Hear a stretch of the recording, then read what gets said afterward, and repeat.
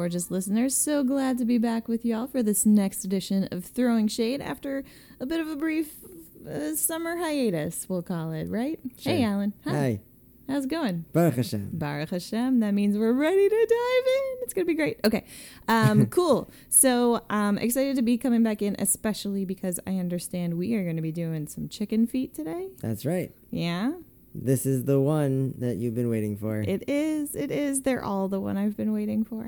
Oh, Yay. Oh, but let's do this one because chicken feet. Yes. I know you're excited about the fact that Shadim, all Shadim, have feet that are the same as chicken's feet. Right? I feel as though I'm being set up. No, you told me this before. I do. I love the chicken feet thing. And so tell me more. What are we going to be diving into? Well, a few things. First of all, there's a lot of really interesting things about that. One is that Shadim have, first of all, there are, as we've discussed, many different kinds of Shadim. Mm-hmm. They all have chicken feet. Okay. And they cannot change the form of their feet. So in other words, we've also talked about different forms that Shadim can take. Yeah. No matter what form the rest of their body takes. Always with the chicken feet.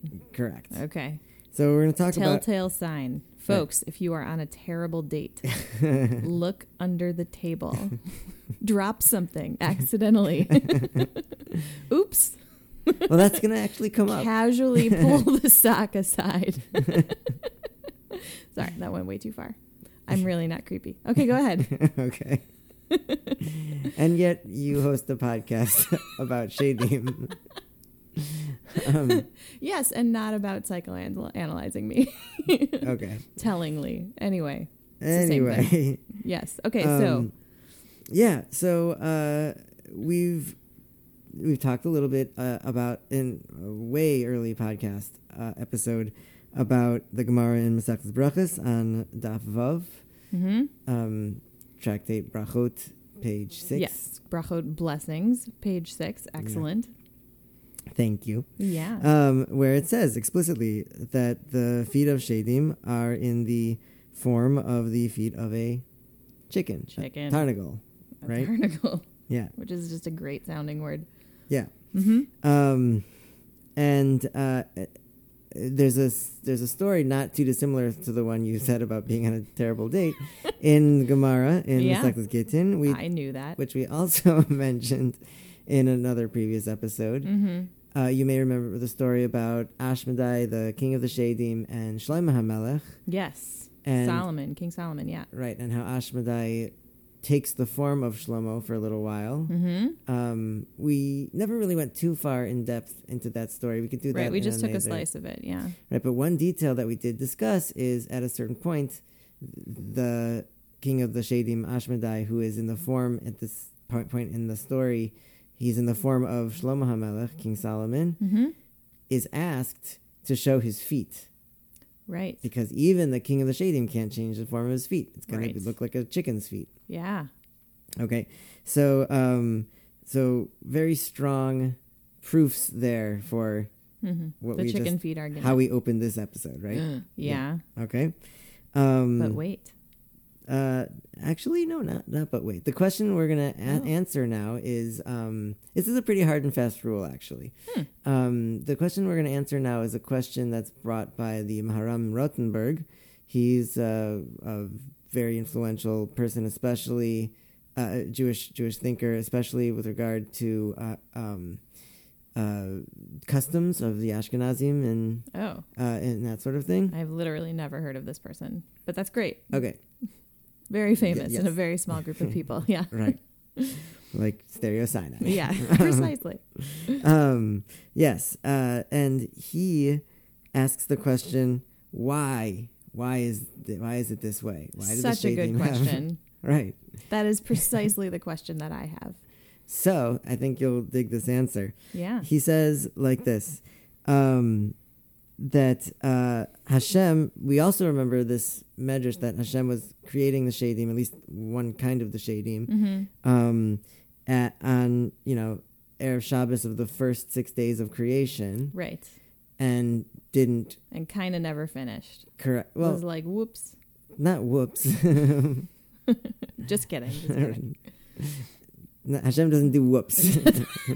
Let's just make that clear. And we have a title. Okay. Right. Just kidding. But Hashem had created their neshamas, and as twilight on Erev Shabbos, the sixth day, was approaching, Right. Hashem was, so to speak, creating the shadim from head down. Oh, seriously? And when Hashem came, says the Maharam Rothenberg, when Hashem came to their feet, he went to the foot closet. He didn't want to break Shabbos. It says Lo Ratza L'Chalal Shabbos. Bara Lahem Raglaim Shel Tarnagol. He gave. Wait, them, what does not wanting to? it was be Shabbos L'Chalal- already. It was afraid. Hashem was, so to speak, not wanting to be creating on Shabbos. Oh, so he gave them something that was already made. Correct. Oh, fascinating. Okay, And then that sort of answers the question. I mean, it puts a story on the answer, but it doesn't actually say like why of all the feet that God had created was God like, yeah, totally these. Well, I don't have an answer for you for that. Yeah. Um, Well, that's the question I kind of wanted to tackle, but it's okay. I'll live with it. well, What question do you have an answer for? Go with it, because after the break, I want to talk about what that means practically. That shadim have feet of chickens. Okay, In the form of chicken feet. let's do it. So Okay. we'll take a break. Yeah. And then we'll get into more about the chicken feet.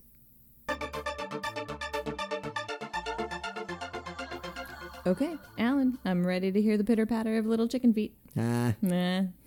Okay, go ahead. Okay. Do the thing. So you asked me before which questions I do have to answer for you. Yes, what question do I actually have? Right. Yeah. So the Ben Yehoyada, who we've discussed previously as well. Yeah, frequent character. Say it again? Frequent character. Shows up a lot. Oh, yeah, sure. So he's Reliable kind of guy. He's from the Iraq area, what's now Iraq, and he has it's a very big part of his milieu when he was and all that stuff. So he's got what to say about it. Yeah. He has a bunch of really interesting questions about the chicken feet thing. The one we'll start with is why, if shadim are able to change their entire appearance, why is the exception their chicken feet? They can't change their chicken feet. Oh, I have that question too. I thought you would. Thank you, Ben Yehoyada. All right. I dig. So his answer is that the bottom of the foot of the shadim is touching actual dirt, like actual earth, which is fascinating and interesting because remember, we spent a lot of time on this podcast talking about how shadim themselves are not actual physical things. Right. Right? But their feet touch the actual physical earth. Okay? And the power of the tuma, what I'll call tuma, what is often erroneously translated as impurity, Right. or uncleanness, Right. which is even a worse translation. Yeah. Yeah. But the power of their tuma of the shade is strongest at that point at the point of the bottom of their foot, their actual feet, which touch the earth. Which is fascinating on a number of levels. I think it's worth discussing that basically what this is saying is that, and this is the Ben Yehoyada says this, that they can't change their feet because of how earthy it is, how physical. Literally, the tuma, which is here in the physical universe, is too powerful, almost. In other words, to say that like they can't. It's the part of their body that touches the actual physical earth, and they are non-physical beings, which is what gives them power to change their form. We, being physical beings, can't just change whatever shape we are. Right. Because says the Ben Yehoyada, we are in contact with the physical universe. Okay. You follow? Okay, so that follows, yeah. The Shadim do touch the physical universe at their feet. Right. And that's why they can't change them. Right. Okay? And then he says Shalachain, and then this is and this is what Ben Yehoyada continues to say, Min Hagenu, it is our custom, again, where he was and when he was. I don't know if this is still the case among people who are descended from that place. I've said this before on this podcast. I'm not an expert in the Edot Mizrach and the Sephardi traditions around Shadim and that whole and Kabbalah and all that stuff. I know a little bit here and there. Hopefully, God willing, soon we'll have a guest on the podcast to say a thing or two about that. But this is what the Ben Yehoyada writes. He says, it is our custom to create a protection for a mother who has given birth 6 nights, on the 6th night after she has given birth from Shadim. This is what they do. This is their custom. What they do is they put in the room of the mother a stake or like a skewer that's made of iron.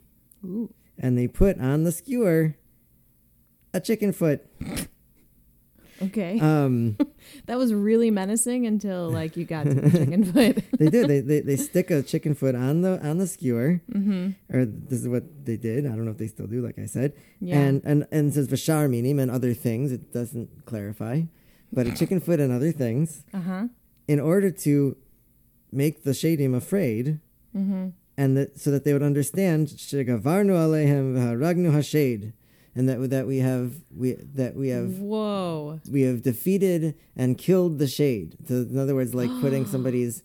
It's like putting a head on your wall, Correct. like a hunter putting a deer's head, or like, whoa. That's right. So we put a chicken foot on they put a chicken foot on an iron stake in the room of the mother who has given birth 6 nights earlier, or 6 days, or on the 6th night after she's given birth, to be more specific, to protect the mother, and presumably also the child, I guess. I don't know. Yeah. Well, why not? With this iron stake. Right. And okay, I cannot express how much I love that. And corollary to that, merch. What? Okay. Just kidding. We'll talk later. Not just kidding. Only sort of. That's bizarre and amazing. So it's really this like, you better watch yourself kind of sign to the demons, because like we've got legit demon slayers in this house. Yeah. So don't you mess with this woman and her baby. Correct. I kind of dig that. Right. Okay. There is also, I mean, this is separate from the sefer that we're learning currently. It's not in here right now. It's not in the Ben Yehoyada that I'm aware of, but there is also a test that comes down for if you want to know if there are shadim around you. Oh yeah, we've talked about haven't we brought this up before? Correct. Where you sort of put like Ashes. ash or dust kind of around the place that you want to protect, and then if there's the bed. Yeah, Correct. around the bed, and then if there's you wake up in the morning and there's chicken feet around it, then footprints, not the actual feet themselves. not the actual feet in this case. Well, unless the demon has been vanquished and slaughtered, and you just like leave their bloody remains all around, then Wow. it's this is where my head is going now. So, wow, okay, that's interesting. So I think there's, so that's interesting. Then, like when you slay a demon, then that physical part of it also kind of remains, right? It's not as if it kind of the point I was trying to make is that this is also further proof that the shadim make contact with the dust of the earth and with the actual physical earth in that by their feet. Right. Yeah. And that they can lose those feet if they try and mess with I guess. whoever this new mom is. And yeah. Right. That's super cool.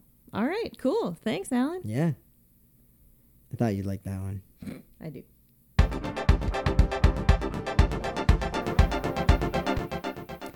So, Shade Throwers, we got a really interesting question from our listener Advina, who tweeted us, "Hey, Throwing Shade, I'm enjoying your podcast so far. Thank you, my dear. And I'm curious about what one of my characters I'm writing would be classified as in Jewish lore. She's a powerful eldritch entity, former human, who has worked for Hashem briefly, but now resides on Earth getting some R&R. So it seems like Advina is just looking for some clarity as to what this... Does it demon? What does it demon? This is a does it demon question. Kind of. Thank you. Yeah. Yes, it is. Thank you, Advina, for tweeting at us. Amazing. Really interesting question.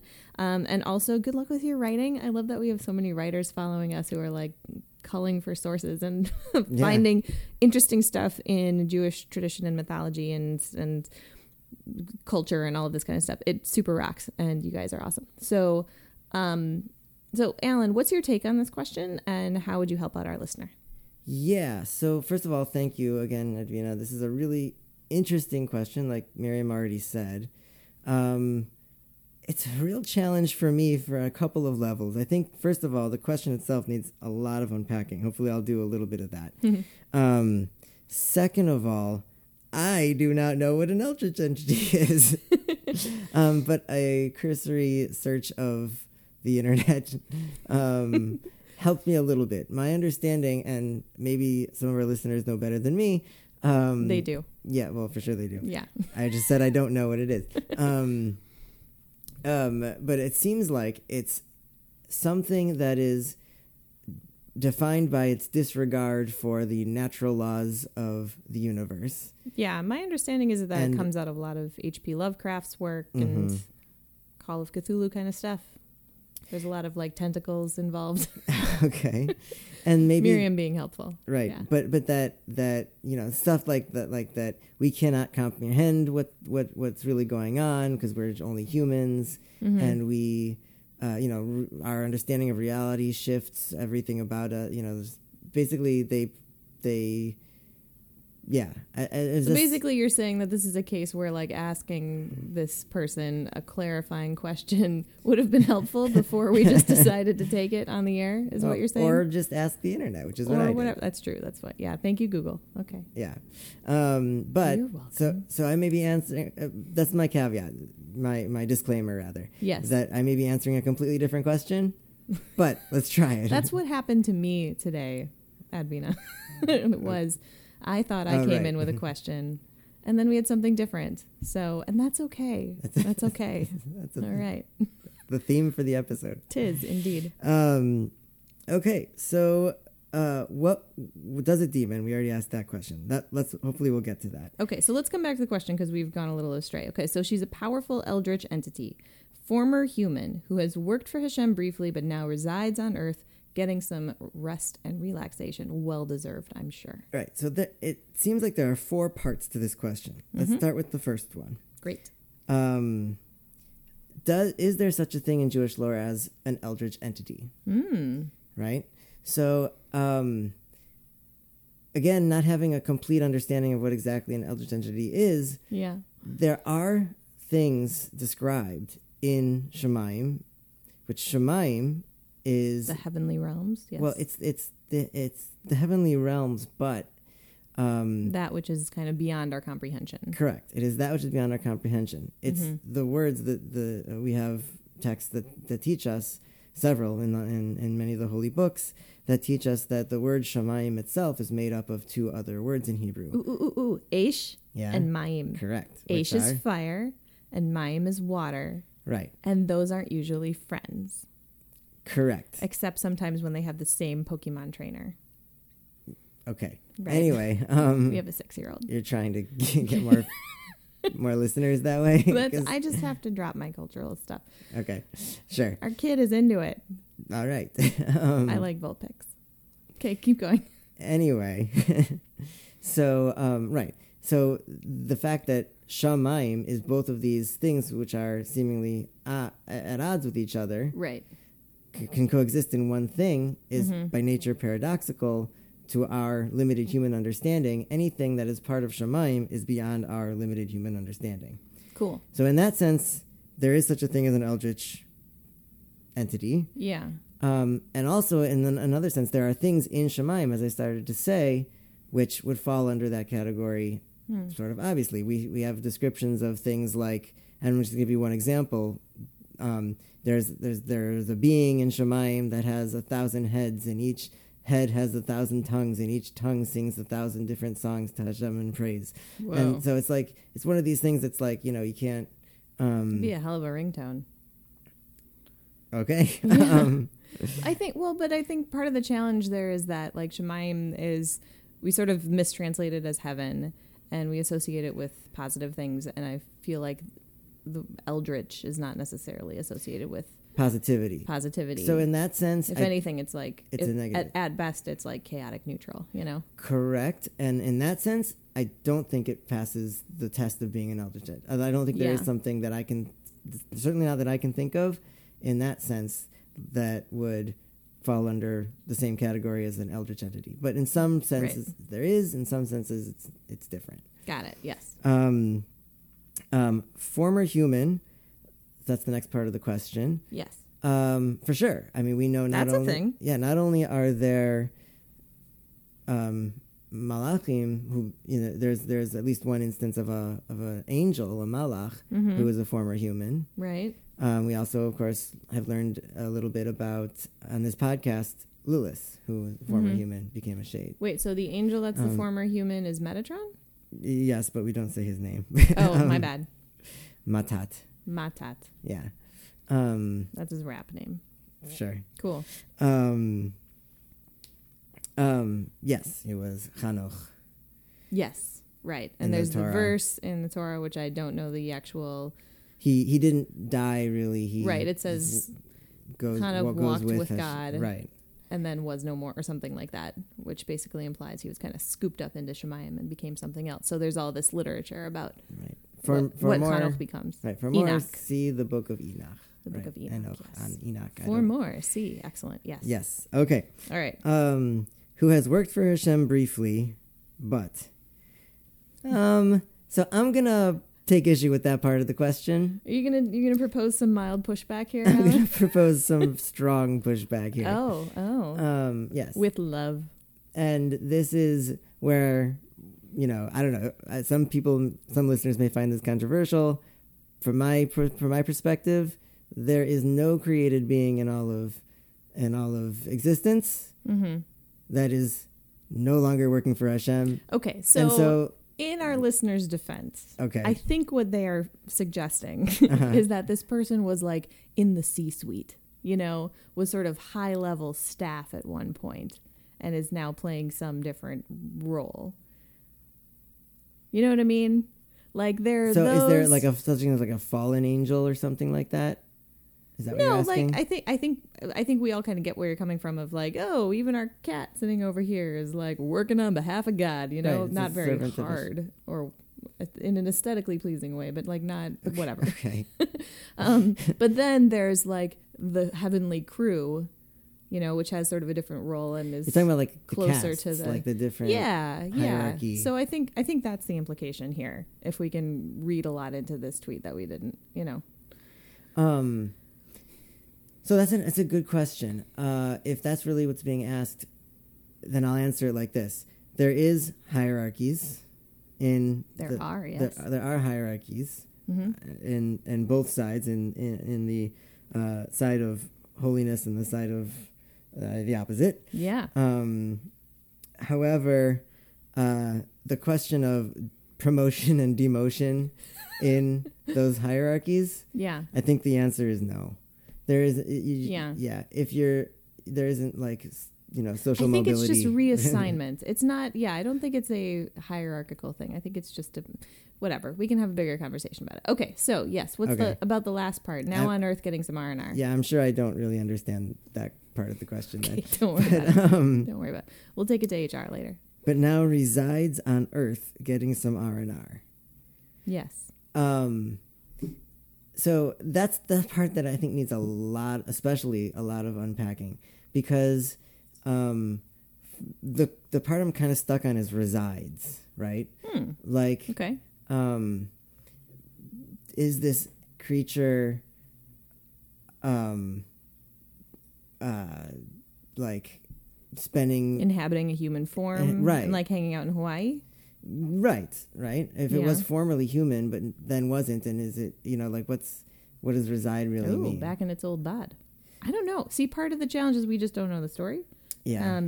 So, and there's a lot of context here that we're missing, but I mean, now that I have this tweet, like, I kind of want to read it. Yeah, like, well, that's what I was going to say. I'm fascinated by the whole thing. I think it sounds awesome. This is a wildly creative listener. Like, I'm really excited about all of that. So how would, knowing all of those pieces, is there a neat category for what we understand of this character? No. We can't do a does it. This always ends badly for me. I really want things to demon, and they never do. So we can't say like this would be appropriately categorized as a demon. Is there another term we could potentially propose based on the information that we have? No, and I'm thinking this was like a really dumb question for us to try to answer because like we've already owned up to that. No, but it was interesting. That's what I like about it. Like you said, this is a really creative listener. My advice is not to try and categorize. Yeah, exactly. Like my instinct, and based on what I've learned, I don't think there is anything like this in any Jewish lore, and I don't think that should prevent or be an obstacle in any way for Advina in writing her character. Totally. She should create a new one for her book and let it live in the book as a thing, Yeah.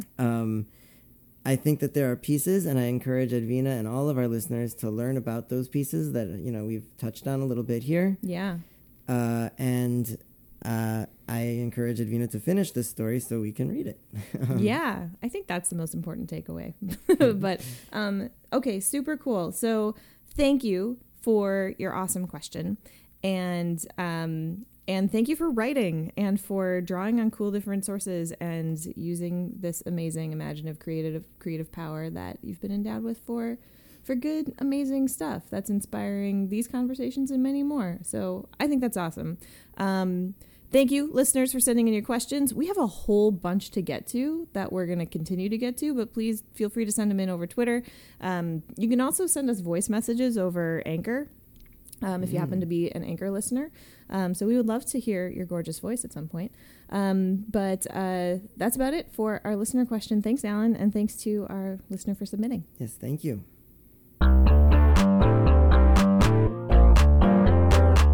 Shade throwers, we're coming to the end of our time, but Alan wanted to pop in with one last closing idea. Yeah, I was thinking about this Eldritch Entity thing, whatever it is. And I think part of the idea is that it can manipulate the natural laws in this negative way. Yeah. Right? And I just wanted to say that there, of course, is the possibility to manipulate the natural laws. And there's a creature who can do that. But only with the help of Hashem and with the permission of Hashem. And that creature is? A human being. Shkayach. Right? Yeah. I mean, Malachim have to work within whatever... Angels. The angels have to work within whatever system Hashem gives them. And humans, by the power of our free choice, can work together with Hashem to manipulate the natural laws. But we have to be on a very high level. We're talking about tzaddikim here. And they're not going to typically do it for, nefarious means. Amazing. So. Thank you. Action item for this week. The thing that struck me about this particular conversation that we had was the difference between the questions being answered and the questions being asked. And I think it's really important for us to attune ourselves to that distinction, especially in the crazy media landscape that we live in. And just thinking about how to comport ourselves like mensches in the world, and to think deeply about the questions that we ask and the questions that we're answering and how well they line up. And that's just kind of what struck me about this week. So I would love to challenge our listeners to think about that and know that you are a human that can, in teaming up with God, can literally change the world. And we believe that you can do that. So Shade throwers. Shade throwers. Have an amazing week. Y'all are beautiful and amazing, and the world needs you. You matter. Thank you for spending a little bit of time with us. This has been Throwing Shade, Better Living Through Jewish Demonology, and we will catch you all next time.